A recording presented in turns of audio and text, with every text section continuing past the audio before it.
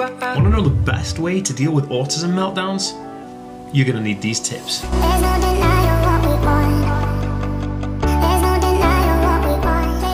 Hey guys, welcome back to the Aspie World. My name is Dan. I have Asperger's syndrome, ADHD, OCD and dyslexia, and I make weekly videos on autism, mental health and tips and tricks. So if you're new around here watching for the first time, thank you so much. If you want to learn more, can you hit the subscribe button by clicking the notification bell so YouTube lets you know when I upload new videos, and that's super awesome. And also, if you're watching over on Facebook, make sure to give us a page, a like and a follow, and you'll see daily videos from me.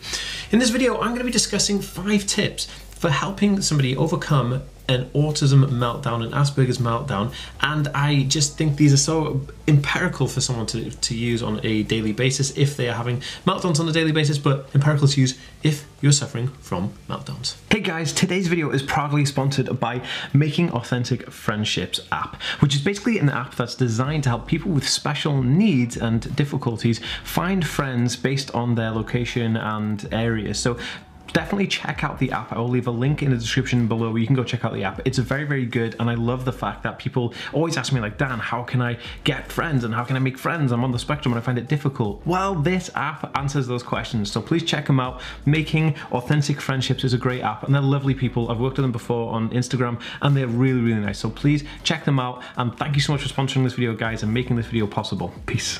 Hello and a big warm welcome to everybody here. It's pretty good today. The weather is awesome, and I wanted to do this video because a lot of people reach out to me all the time and ask like, hey Dan, how do you deal with meltdowns, and how do you deal with overcoming those issues that a meltdown presents? And I'm like, hey, it's a good idea. Maybe I should kind of make a video specifically on that. So guys, it is my Thursday upload video, and I love speaking to you guys on a Thursday. Thank you so much for joining me today. But I have a very important question. I want to know what you guys like more. Do you like healthy foods or do you like junk food more?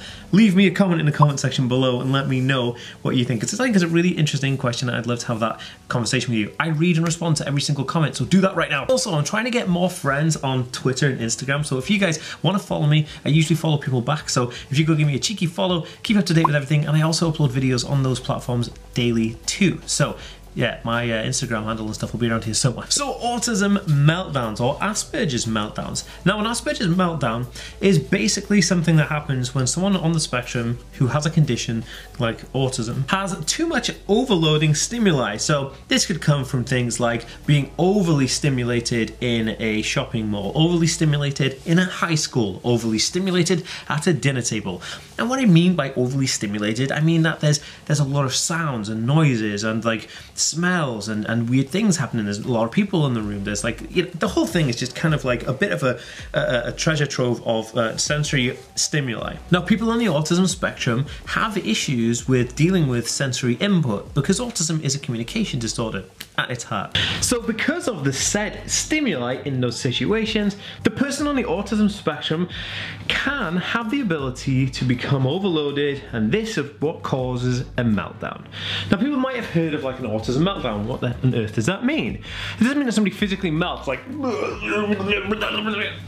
it kind of means that their brain, the way that their mind is operating at that time, has a kind of like a traffic jam, almost like a stall. Like your movement of thought kind of gets jammed, and that jam can cause so much disruption in your life. You see, when somebody has a meltdown, their body and mind start to kind of just crumble a little bit so that they become unable to use the functions which they normally do in everyday life. Like, you know, they'll start to shake and they'll breathe uncontrollably, and they might hit themselves in the head, and they might cry, and they might just be on the floor and unable to think, you know, clearly and stuff. And this is not good. This is something we try to avoid with autism spectrum disorders completely. So I'm going to give you 5 tips that I would like you guys to try and follow and use them to your advantage. Oh yeah, I'm inside my son's canvas wigwam. It's kind of cool. Check it out. So I just thought it'd be a cool place to start this video. Okay, well, okay, that didn't actually work as well as I hoped it was going to work. But anyway, let's get on with these 5 tips. Okay, so I have had my fair share of autism meltdowns. And what usually happens, and let's put a scenario where I'm sitting in here in the living room, and my son's having dinner, and he decides that he wants to throw his dinner everywhere. And then my partner's kind of like maybe washing the dishes, or she's like making a cake, and I'm like, oh my god, I start freaking out, because then I've got like food all over me, and then I start getting hot, and then he starts crying, and my girlfriend starts panicking, and then I start panicking, and then oh my goodness, this meltdown meltdown is about to happen. And then the meltdown goes on, right?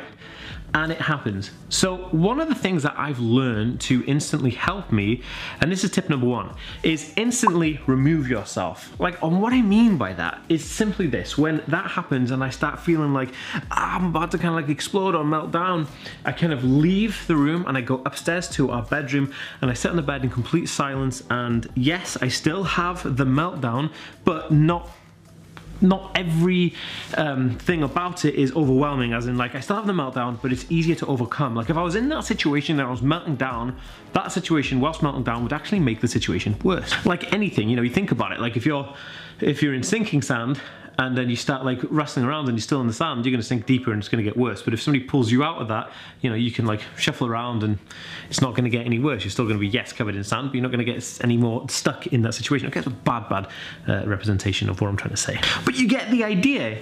Instant removal equals instant therapeutic time.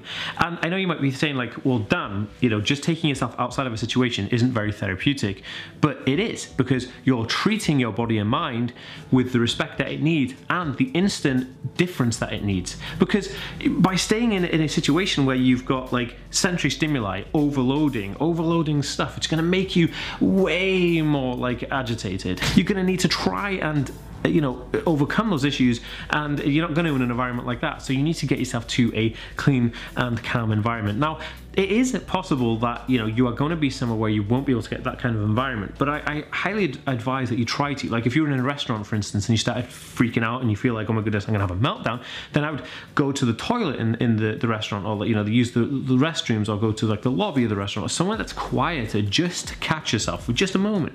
Because all you need is that bit to catch yourself, to get yourself grounded, back to square one, and start again. Because we're all adults and we try to kind of like do the best we can, and we have loads of things to do, so we really need to get ourselves kind of like overcoming very, very quickly. But this also works for children. I'm not saying this video is just for adults, I'm saying that this would work for people who have children on the spectrum who are also having meltdowns, and you want to help them kind of overcome those issues. Again, get them to a place which is quiet and calm.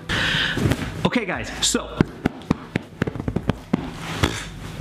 no idea why I'm drumming on this this pillow right now. It's funny, my view right now is actually very, very funny, because I'm looking at my son's toy cars. Check it out. Look, we have like a toy car set up just here. So you guys are in the privileged living room right now, and I used to film all my videos on here, but I've started to not, I don't know why, I just varied. Okay, so my next tip is very, very simple. When you're dealing with autism meltdowns, they happen because of certain reasons, but things can make them worse. Kind of like that game Buckaroo, you know, where you like pile loads of stuff onto like a horse, and then like, or a camel, or a donkey? Anyway, you pile all these things onto this four-legged creature, and it's like bags and stuff, and at the end it just kicks and it all goes everywhere. It's called Buckaroo. Now, the idea is, and what I'm trying to say is that like the more things you have on, the worse you're gonna feel, and you know, you're going to be closer to that tipping point of an autism meltdown. Now, one of the ways to reduce this, and this is like mental blockage, this is like you know, mental health state blockage, and kind of like freeing up some of that space in your mind, is to exercise. Now, I don't mean go and run a marathon or do like an Olympic sport. What I mean is just go out for a walk, maybe take the dog for a walk, maybe do some swimming, maybe play a sport if you're interested in playing sports. You know, it could be football or badminton or whatever, like racquetball, anything you think of. What I'm trying to say is just to go out, get some air, get some oxygen moving around that body. And this always reduces stress and anxiety, which means you're less closer to having an autism meltdown, because you're less closer to that tipping point, is what I'm trying to say. Yes, I know that autism meltdowns are involuntary and they're going to happen regardless, but if you can try and reduce your overstimulation, because you might be feeling agitated about something that's going on in the background, and then you go to another situation and that starts annoying you, and then there you go, you know, you've got your concoction to create an autism explosive meltdown. But if you're not feeling agitated because you went out and exercised and that kind of went away, then you've just got a situation that you can deal with at that moment in time, which is very, very handy. I actually do exercise a lot. I do a lot of running, and I do some weights. I used to do a lot more weights, but I don't do them as much now. But I do it because I know how important working out is for people, and I know how important like exercise is in general, just to keep you kind of like your mental state and your mental capacity moving forward in a very good and awesome fashion. So that was tip number 2. Get some exercise, regardless how you do it. Just make sure you get out there, get some air. It'll be awesome. the heck am I sitting on? Okay, so my next advice for you guys to help with autism meltdowns and Asperger meltdowns is very simply this: try to get enough sleep. Like, we all have issues with sleep. I am no stranger to issues with sleep. In fact, I've done a bunch of videos and I actually have a playlist all about autism and sleep, and I'll try and leave that linked somewhere above here for you guys so you can go check out all the videos I've done on how to help, you know, sleeping for autism. But my advice is so simple. Find something that works. If it's drinking tea, taking, you know, supplements, if it's exercising, if it's using a weighted blanket, if it's listening to music, whatever it is, do your best to get enough sleep, because when you sleep, again, you take a huge chunk of stress and anxiety out of the equation, which keeps you lower than expected to have an autism meltdown. For instance, when I don't get enough sleep, I know that I'm like agitated and I'm groggy and I'm kind of like, you know, I'm about to explode anytime. But when I get loads and loads of sleep, I'm able to be a little bit more calm. And I know that, like, if something ticks me off, then it's not going to tip me over the edge because I'm well rested. Your mind needs rest. Your body needs rest. And when you rest both of these, you come a little bit more content in the surroundings that you're placed in. This is why I feel like a lot of autistic people are very agitated, because we do have issues with sleeping.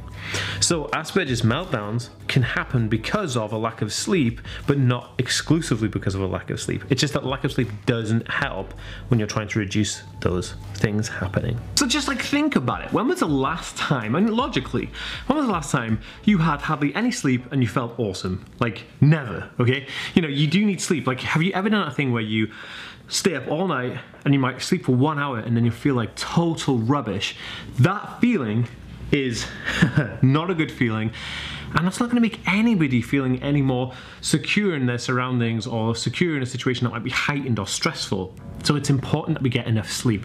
I'm actually in my room right now, and it's so important that you make your bedroom a calming area as well. Because overstimulation through like pictures on the walls and like loads of things going on and lights everywhere and stuff can keep you awake at night. That's why a bedroom is very, very calming. As you can see, it's super monotonal, it's super calming, and it's just dead relaxing. That's not to mean that like you can't have things in your room. I'm saying that, like, just think about it, you know.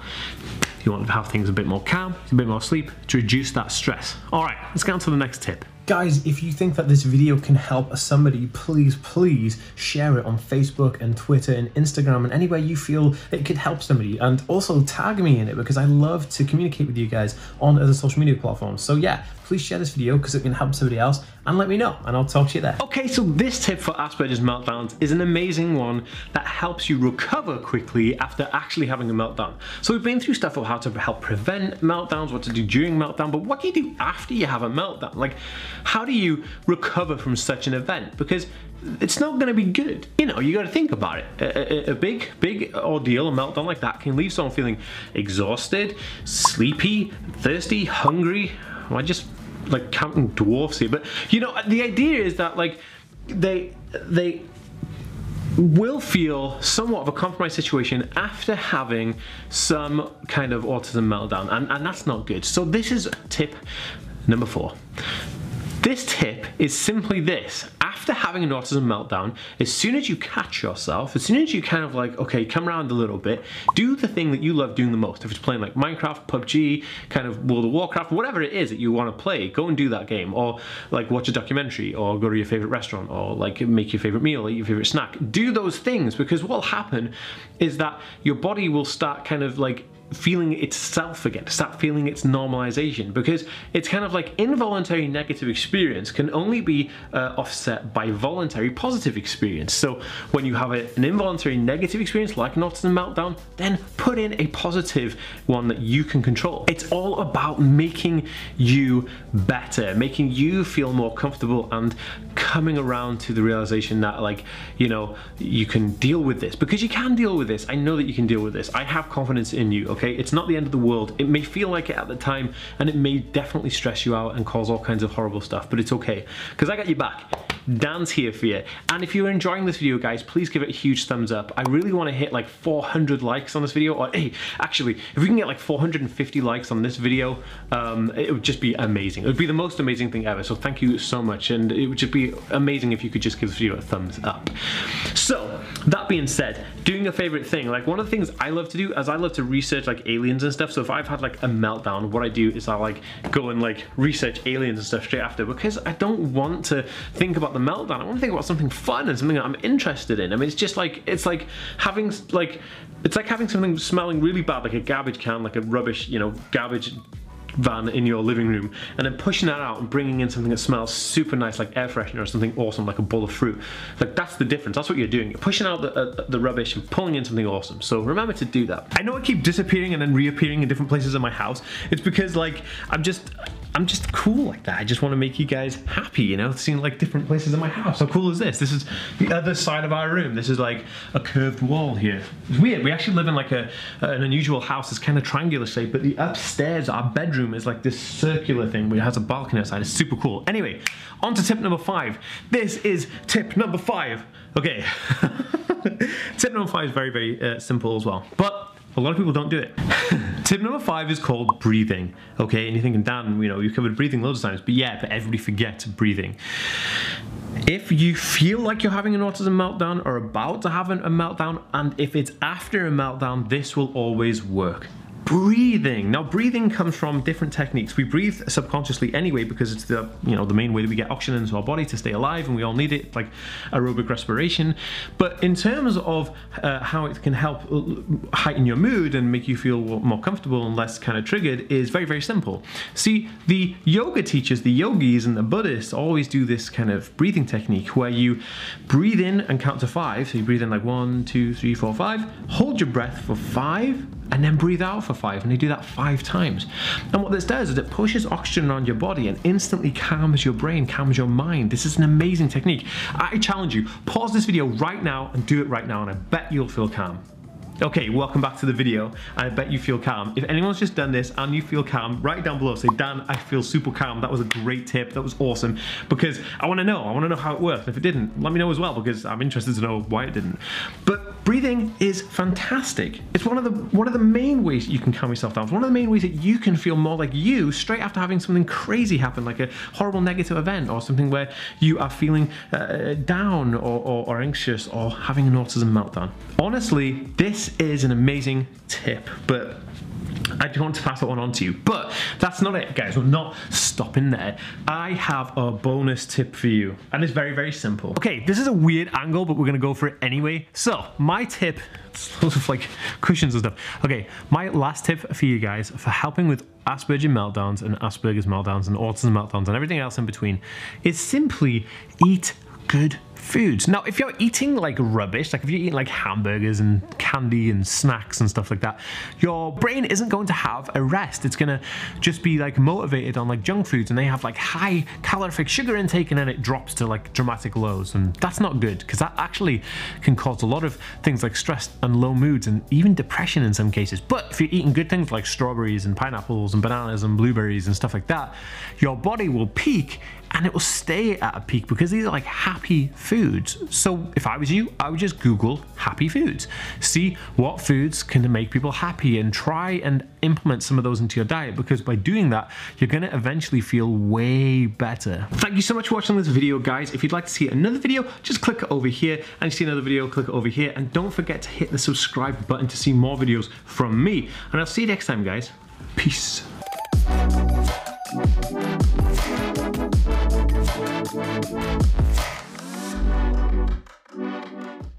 Hey guys, thank you so much for listening to this podcast. If you haven't already, please share this with anybody and everyone who you think can get some benefit from it. And also, I know a bunch of you guys who haven't already subscribed to this podcast but listen, so please go over and subscribe to it now so you don't miss an episode. Also, if you want to hit me up on Twitter, it's at the Aspie World, the THE Aspie, ASPIE, and then World, WORLD. So the Aspie World.